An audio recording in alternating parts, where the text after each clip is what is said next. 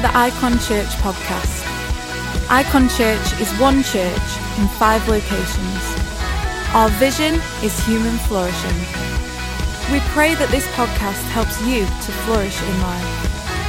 For any more information about Icon Church, log on to our website at www.icon.church. We hope you enjoy this podcast. So we're at this series across Christmas we call Jesus is King. And today's message is called Closed on Sunday.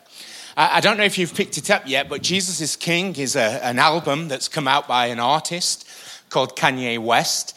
And every sermon in this 4-part series is a song or a title of a song off the album. We're going to do something a little bit different today. We're actually going to watch the video for the song Closed on Sunday. Then I'll explain it and then I'll tell you where we're going. So why don't we do that right now? Watch the video for Closed on Sunday. Here we go.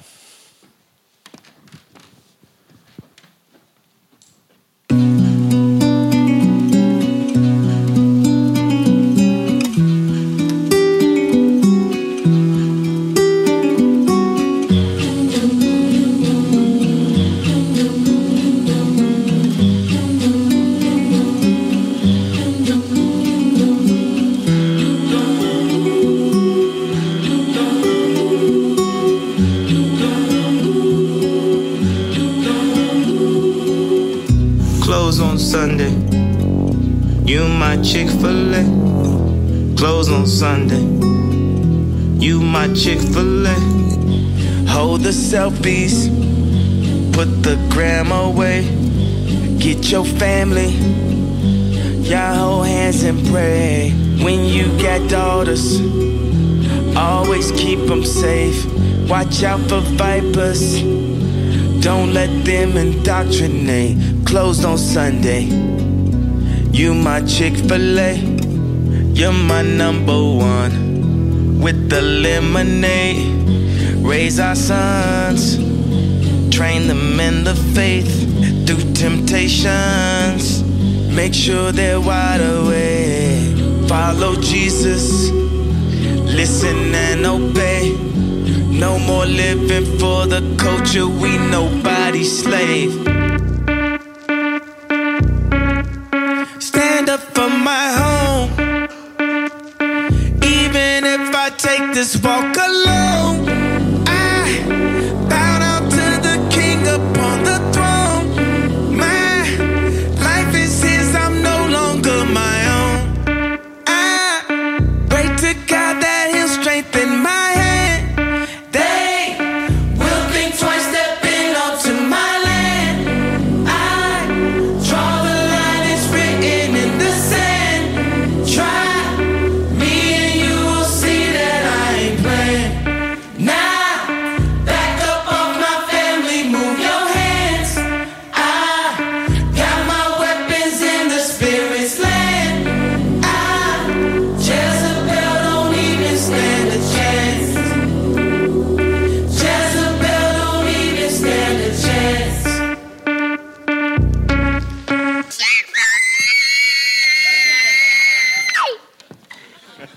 Come on, give it up for Kanye. So this album, Jesus is King, obviously is all about Kanye and his conversion, coming to follow Jesus Christ, etc. If you do choose to listen to it, you might say, oh, I'd like to listen to some more Kanye music. Warning. Right there, you will hear some things you didn't expect to hear. But obviously, he's a story of God's grace. This guy's got a past. A very, very well-known past in many areas, but actually right now is in this place of following Jesus and wanting to promote Jesus. This song, Closed on Sunday, is really about protecting his family from culture. And one of the inspirations is Chick-fil-A. Closed on Sunday, you're my Chick-fil-A. Chick-fil-A is a fast food restaurant in America that sells chicken, but don't think KFC. This is a whole nother level of chicken. And also Chick-fil-A sauce. Now, I'd never had Chick-fil-A till recently. I don't know if you've had Chick-fil-A, but Sam and I were in America recently, and we'd got a a late night flight, a 10 o'clock flight from Charlotte to Dallas. And I said, well, we can have Chick-fil-A in the airport for the first time. What was amazing to me was there was all the restaurants there, everything that you would normally expect, and there were some queues. But Chick-fil-A constantly had this huge, long queue to it. Our flight got cancelled in the airport, so we had to go to the American Airlines. That's who we were flying with. We went to American Airlines stand. They put us on another flight. But the problem was this flight was going through Miami. So rather than going 10 o'clock till 11:30, arriving in Dallas, ready to preach at 9:30 in the morning, the following morning, this would take us into Miami and then out of Miami at 6 a.m. in the morning, where we'd get into Dallas at 8:30, and then I'd got to be preaching at 9:30. So we're frantically trying to change things. We've had some Chick-fil-A for the first time and both been blown away by it. Look at each other and thought, wow, this is what all the hype is about, Chick-fil-A sauce. And eventually we got talking to American Airlines, trying to change the flights, trying to tell them I need to be earlier in Dallas, etc.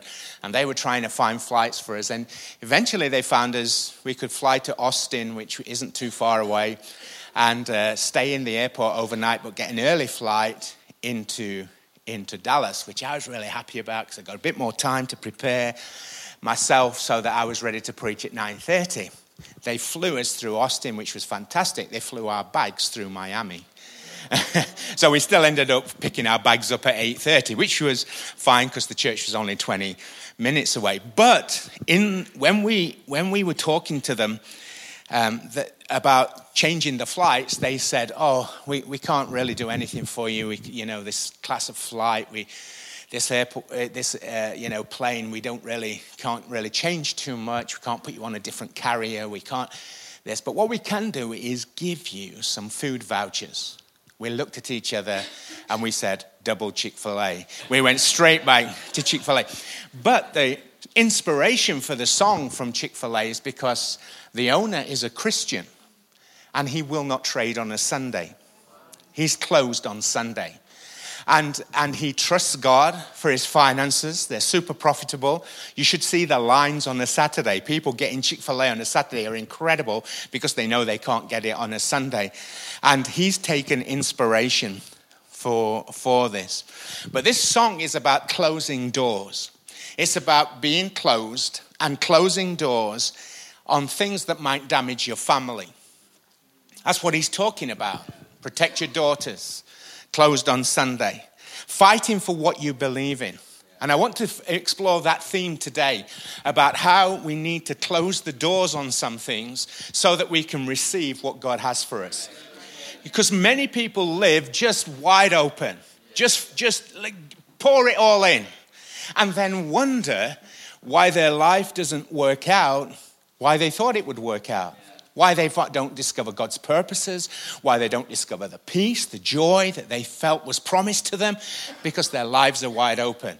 No, you've got to close the door on some things. And so I want to explore that. And I want to explore that in the first family, this Christmas family, Mary, Joseph, Jesus. So I want to read two passages just to get us going. First is from Luke chapter 2, verses 26 to 38, and then just, I think, one verse from Matthew chapter 1. So Luke chapter 2 says this: in the 6 months of Elizabeth's pregnancy, God sent the angel Gabriel to Nazareth, to a town in Galilee, to a virgin pledged to be married to a man named Joseph, a descendant of David.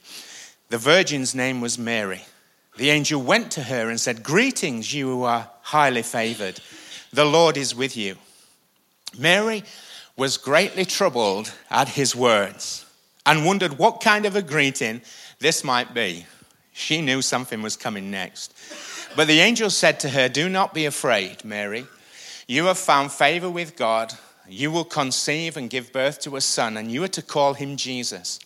He will be great and will be called the Son of the Most High. The Lord God will give him the throne of his father David, and he will reign over Jacob's descendants forever. His kingdom will never end." "How will this happen?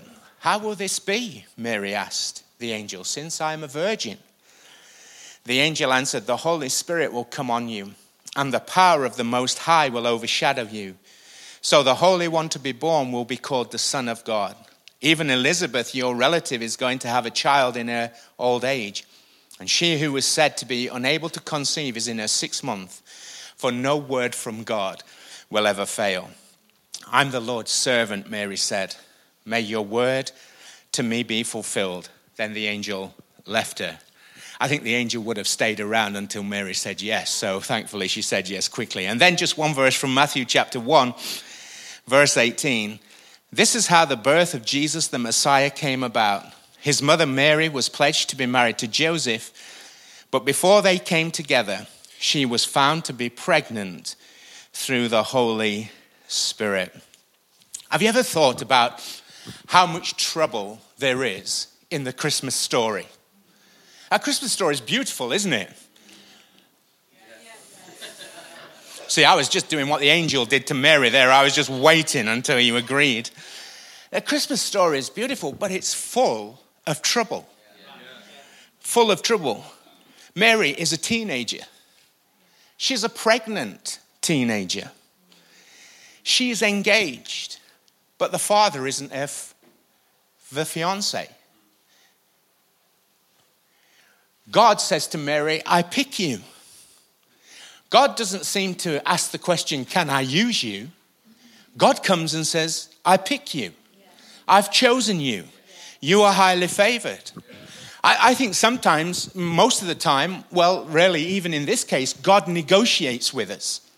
But sometimes he's less direct. Sometimes he's not, I pick you. Sometimes he said, I've got this for you.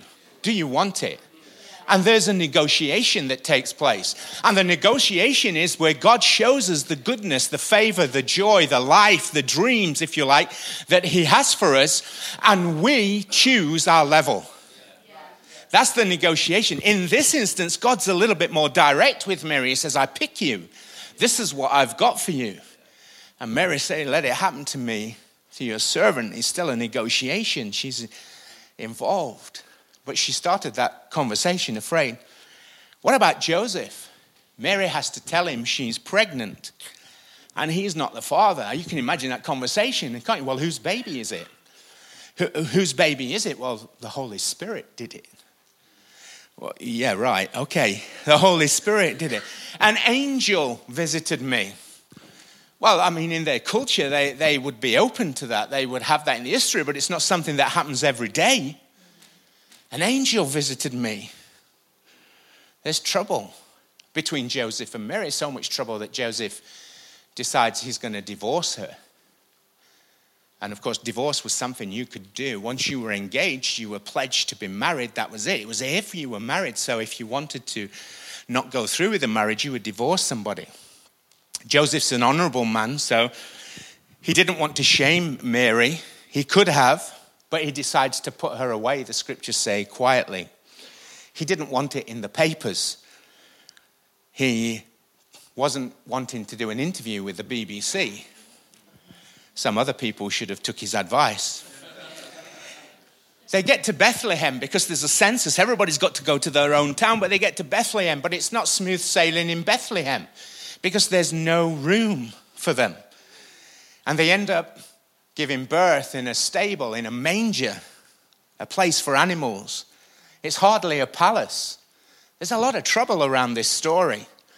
And then they go to the temple when Jesus is 8 days old, which is they would go to the temple and be thankful to God. And Simeon is there, and he's been waiting to see the Messiah. And he comes and he has this kind of this Magnificat of praise and worship. But then he turns to Mary and says to Mary, a sword is going to pierce your heart.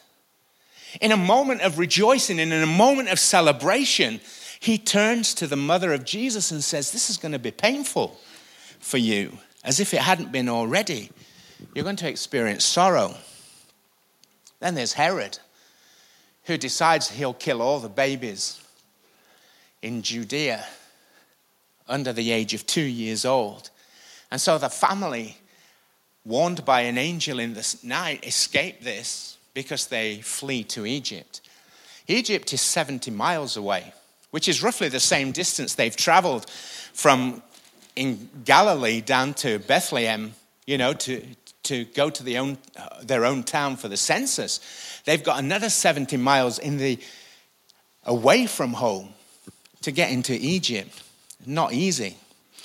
But Mary and Joseph, this story tells us, are overcomers. And the reason that they're overcomers, and I'm glad they are overcomers, because we're here today celebrating a Savior because they overcame. But the reason they were overcomers is they closed the door on some things. They didn't allow some things to creep into their heart and their lives and stop them pursuing what God has for them. They didn't just live wide open and say, "Que sera, sera, whatever will be, will be." They lived focused and closed the door on some things. You see, I love this because the Bible doesn't paint a picture that we will never face trouble or sorrow or hardship. The Bible's too real for that. It's too human for that. It's divine, but it's also human. I mean, even the Messiah is going to have trouble. Constantly have trouble, the Messiah. With Jesus, it was constant, the trouble he faced. And this family, Joseph, Mary, and Jesus, are going to be overcomers because they're going to close the door on some things in their life. We're going to have a look what moment. But it reminded me as I was thinking about this message of 2017 when, as many of you know, I was ill and was kept alive in the hospital. I'm so thankful for that. But I was listening to this song called Not Today by Hillsong United. And there's just that refrain in it, "Devil, no, not today," within this song.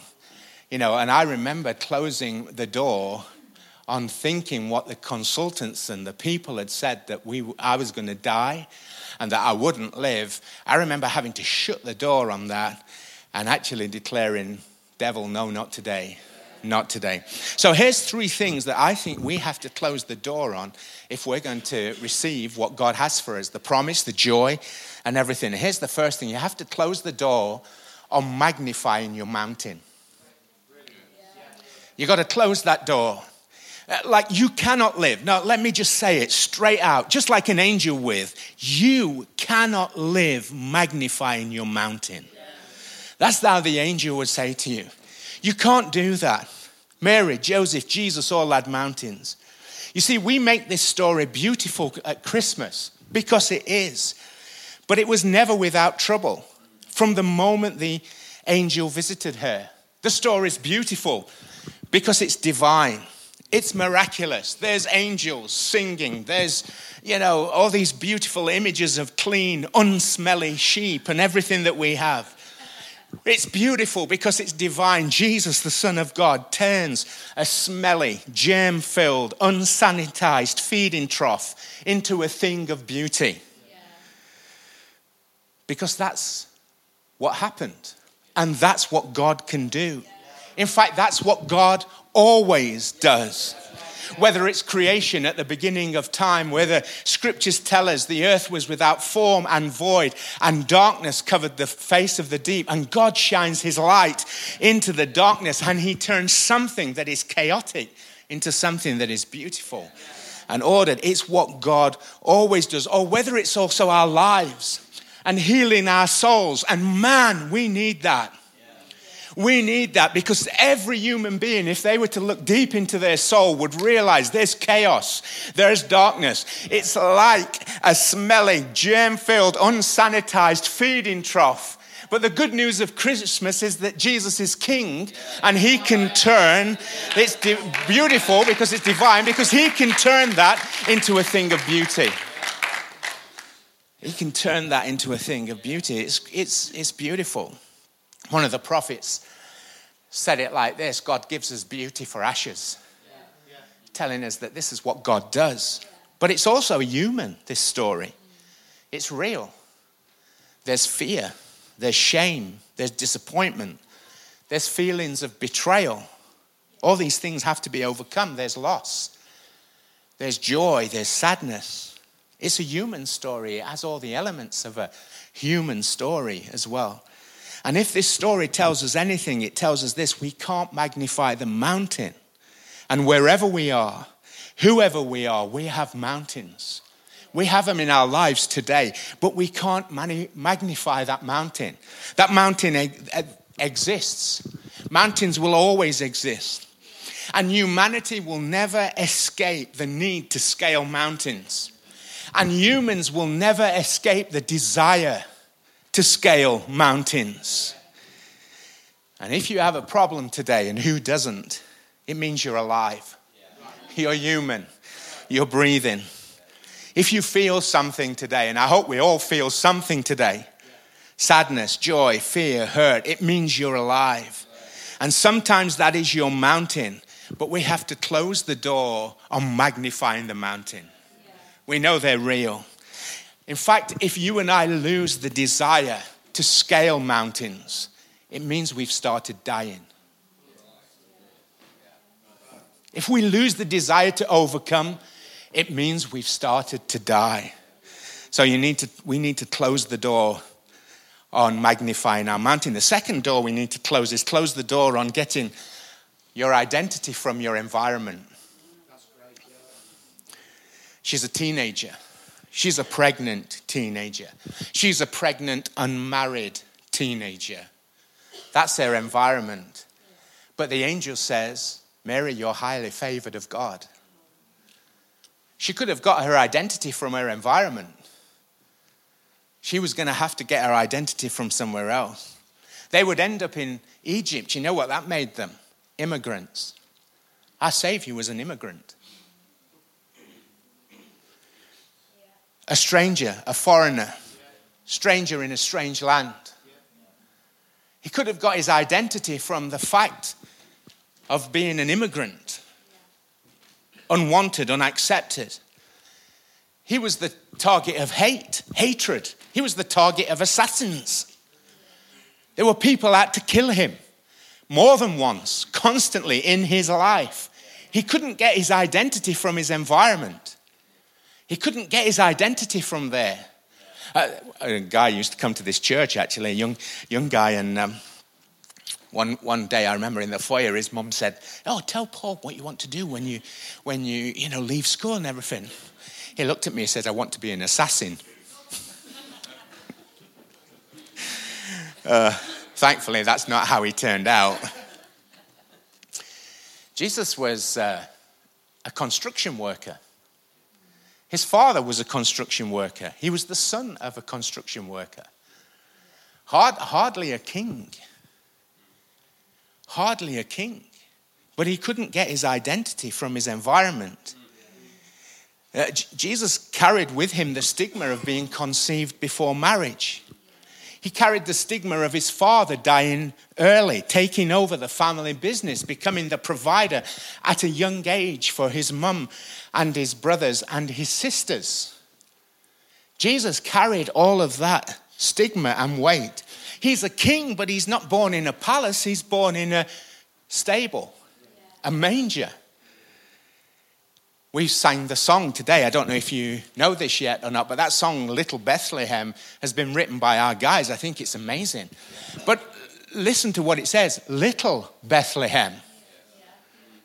I remember some amazing friends of mine who are Americans, and I remember driving down the A1 and driving past a restaurant called Little Chef. Anybody been there? And they said only the Brits would call it Little Chef. In America, we'd call it Humongous Chef, but you call it Little Chef. But it was Little Bethlehem. What about Nazareth? Can anything good, they say, come from Nazareth? He was a king, but he was reliant on others. The stable was probably part of the home of some relatives. We westernize and modernize the story, so we think when it says no room at the inn, that's the King's Arms at the end of the road. But no, a stable, a first century Jewish home would normally have some sleeping quarters, some eating and living quarters, and then it would have, and sometimes these were on different tiers, sometimes at the end of the house it would have some quarters for animals. And they've probably visited some relatives and family in Bethlehem, and they've said, we've got other relatives here for the census, and there's no room In the sleeping quarters, there's no room in the living quarters, but you could go and live with the animals, stay with the animals. That's probably what that was. You see, the environment is not the place you get your identity from. And you have to close that door. You have to close that door. Stuff happens in our families. Stuff happens in our workplaces. Stuff happens in our world. That's not the place that gives us our identity. You have to close that door. And the third door we have to close is we have to close the door on failure defining our lives. This family is going to change everything forever. And to do that, they're going to have to overcome. And they will overcome. They'll overcome the rejection they face, the mountains that are in their way. They'll overcome discomfort, disappointment, discouragement. They'll overcome loss. They cannot see those things as failure that defines them. They have to overcome that. You know, when we did the This Is Us series, I told the story of Columbus, who in 1492 was looking for a trade route, a different way to Asia, and he actually bumped into the Caribbean. Not a bad place to bump into. He bumped into the Caribbean and discovered the Americas. But the point of that was this, that pioneers see failures as voyages of discovery, and that failure is an opportunity to redraw the map.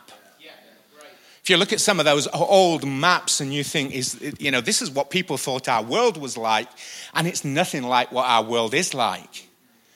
But the failures were voyages of discovery that helped them redraw the map. So how are we going to do it? I've got 3 things, and then I've closed. How do you close the door on magnifying your mountain? You magnify the God who is with you. That's how you close the door. Matthew 1. I just read 1 verse, but let me read a couple of more verses from there. Matthew 1, 20 to 23. It says this.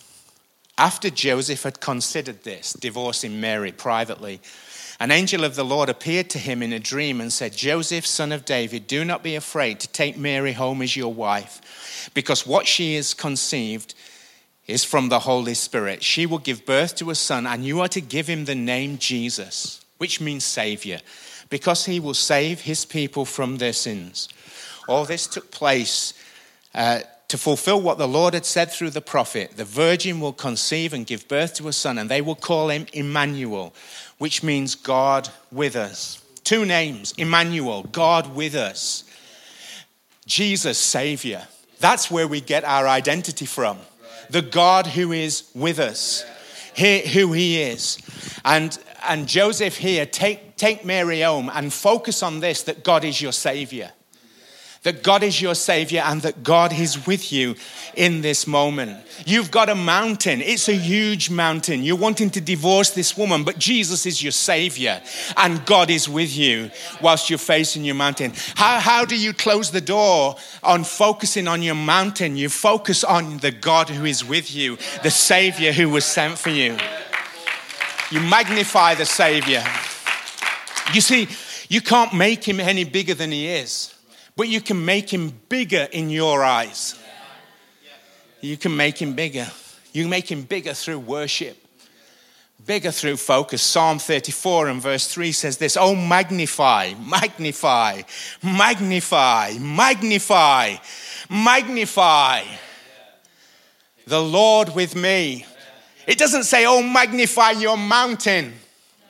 Magnify the Lord with me. Let us exalt his name together. Choose to praise him. Choose to be thankful for him, for who he is. Focus, focus, focus. Magnify the Lord with me. Exalt his name together. When you magnify something, you focus on it. I brought my magnifying glasses today. Gina likes to look at the birds in our garden. I can't see a thing. I've got a light. But you see, I can look at all of you, or I could see the logo on somebody's shirt. I could magnify that.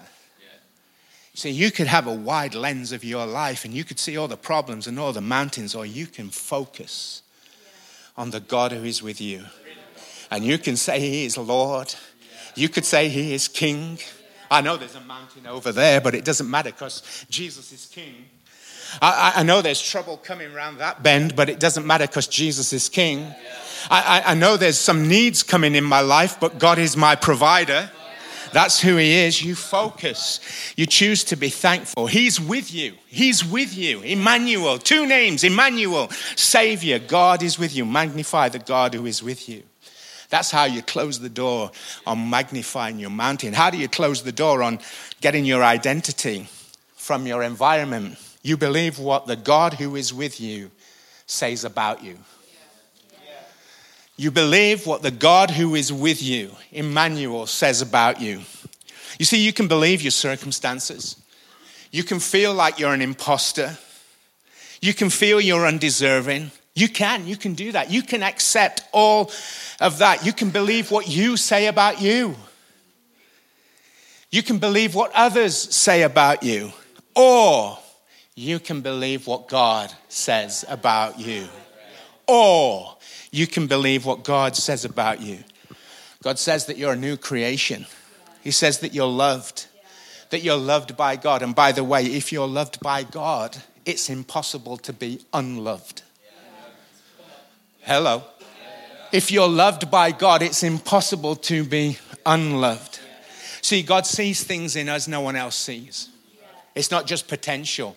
It's not just possibilities. God sees things in us and about us no one else sees. And I want you to understand this, that even Jesus needed this. Even Jesus had to focus not on what others said about him, not even what his family said about him at times. He had to focus on what the God who was with him said about him. Twice, Jesus needed it twice. He needed to hear these words twice. This is my beloved Son, in whom I am well pleased. Jesus had to hear it twice. This is my beloved Son, in whom I am well pleased. If Jesus needed to hear it, you and I need to hear it. And that's how we close the door on getting our identity from our environment. We're not perfect. We're sinners. We're saved by grace. We're flawed. We can know the truth of who we are, and yet we can know that we are loved, accepted, chosen by God. We can know that. 1 Peter chapter 2, verses 9 and 10. Peter's talking to the whole church, but it relates to us as individuals. You are a chosen people. Chosen people, a royal priesthood, a holy nation. You are God's special possession.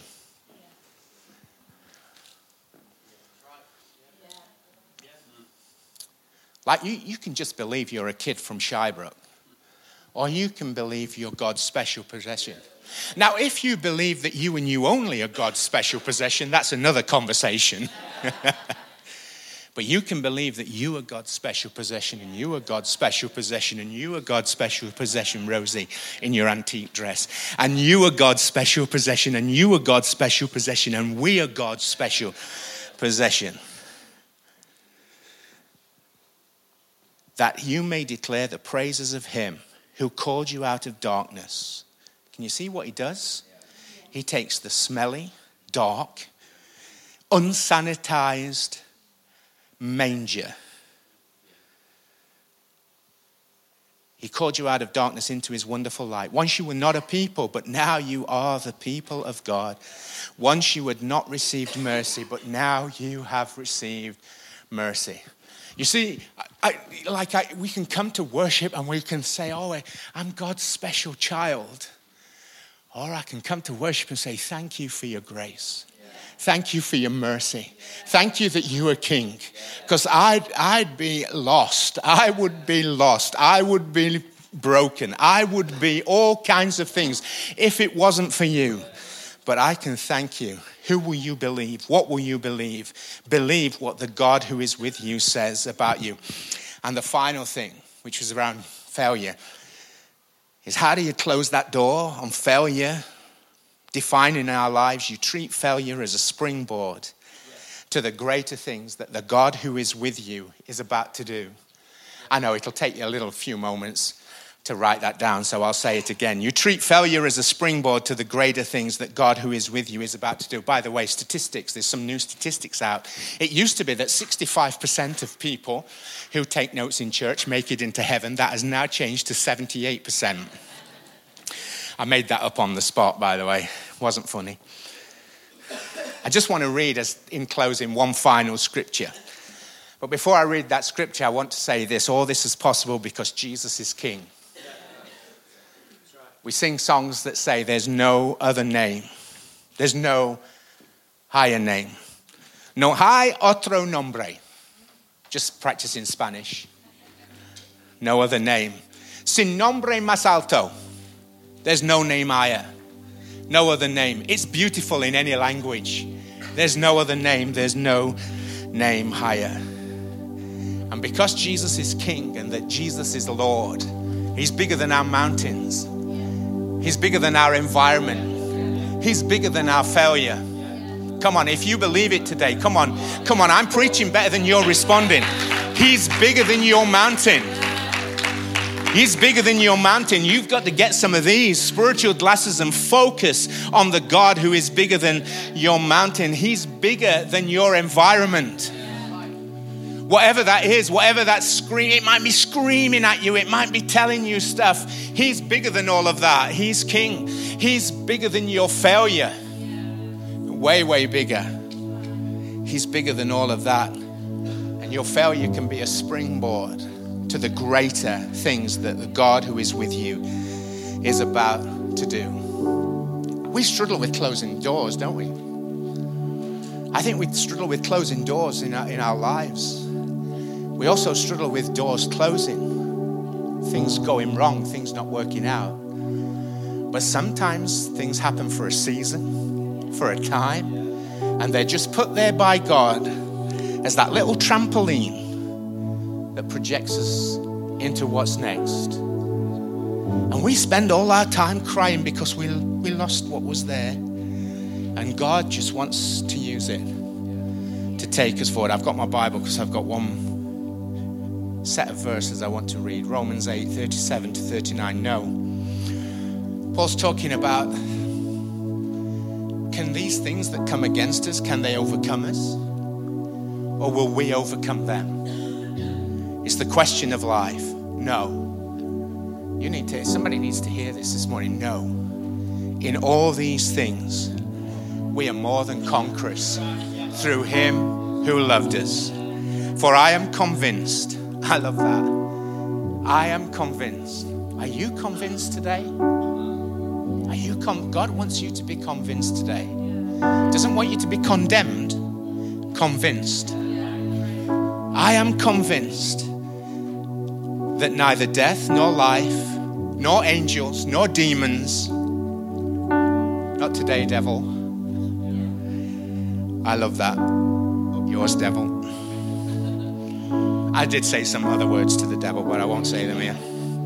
Neither the present nor the future, nor any powers, neither height nor depth, nor anything else in all creation will be able to separate us from the love of God that is in Christ Jesus, our Lord. Do you know, we always say in our church, we don't just want to preach to your Sunday, we want to preach to your Monday. But I think if we can grab this today, this will help us on Thursday. Because on Thursday, there's a God that's with us, and we can focus on Him. There's a King, a Lord, and Savior that we can put our focus on. And whatever our mountain, whatever's happening in our world, whatever's happening in that big vista, we can say, Jesus is Savior, Jesus is with us, Jesus is King. We can focus on that. On Thursday, when I'm tempted to believe what my boss said I am on Wednesday, when I'm tempted to believe what my family thinks I am, when I'm tempted to believe what I say I am, because I know the depths of my soul and the darkness in my soul, I can reach out and look at God and I can believe what He says I am, because He knows me. He knows me, and He knows things about me that I don't know myself. You know me better than I know myself. And on Thursday, when I realize what a failure I can be and how much I can get wrong in my life, I can close the door on that failure define me, and I can say, there's greater things still to come. There's greater things still to be done. I'm always amazed, and my time's gone. I'm going to close right now. That's it, I'm done. No, I'm always amazed at Jesus turning to the disciples. We haven't got time to think about them. And saying, guys, you're going to do greater things. Like, if I'd have been stood, I'd have said, you must be joking. But he knows us. And he knows us. And he knows if we will focus on him and believe that he is king, that there's a platform for greater things. I believe that you and I can bump in like Columbus bumped into the Caribbean. We can bump into the goodness of God and the favor of God. I believe 2020 can be a year of crashing into his favor. Crashing into his favor when I need it, when I'm at my lowest. Crashing into his favor because he just wants to project me into a whole nother level. Crashing into his favor. I close with this. When Sam and I were in Elevation, they have this Elevation Church in Charlotte. They have this motto: look what God can do through you. I love that motto.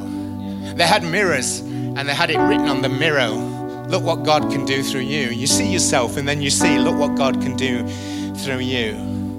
They have these pictures all over, of things that have happened, of staff, people, kids who've been baptized, and they have this wall full of staff, children that have been baptized and are following Jesus. And at the top it says, look what God can do through you. They have those little kaleidoscope things, you know that you have a wheel and you just click through the pictures. They got about 30 of them on a wall, and it's the story of Elevation from the beginning. And what does it say at the top? Look what God can do through you. Icon Church is not about what God can do through me. It's about what God can do through us, through you. So come on, church, let's stand, let's worship, and let's determine to look what God can do through you. Come on, let's say it all together. Look what God can do through you. We hope you enjoyed this podcast from Icon Church. If you'd like any more information about Icon Church, log on to our website at www.icon.church. Have the best week.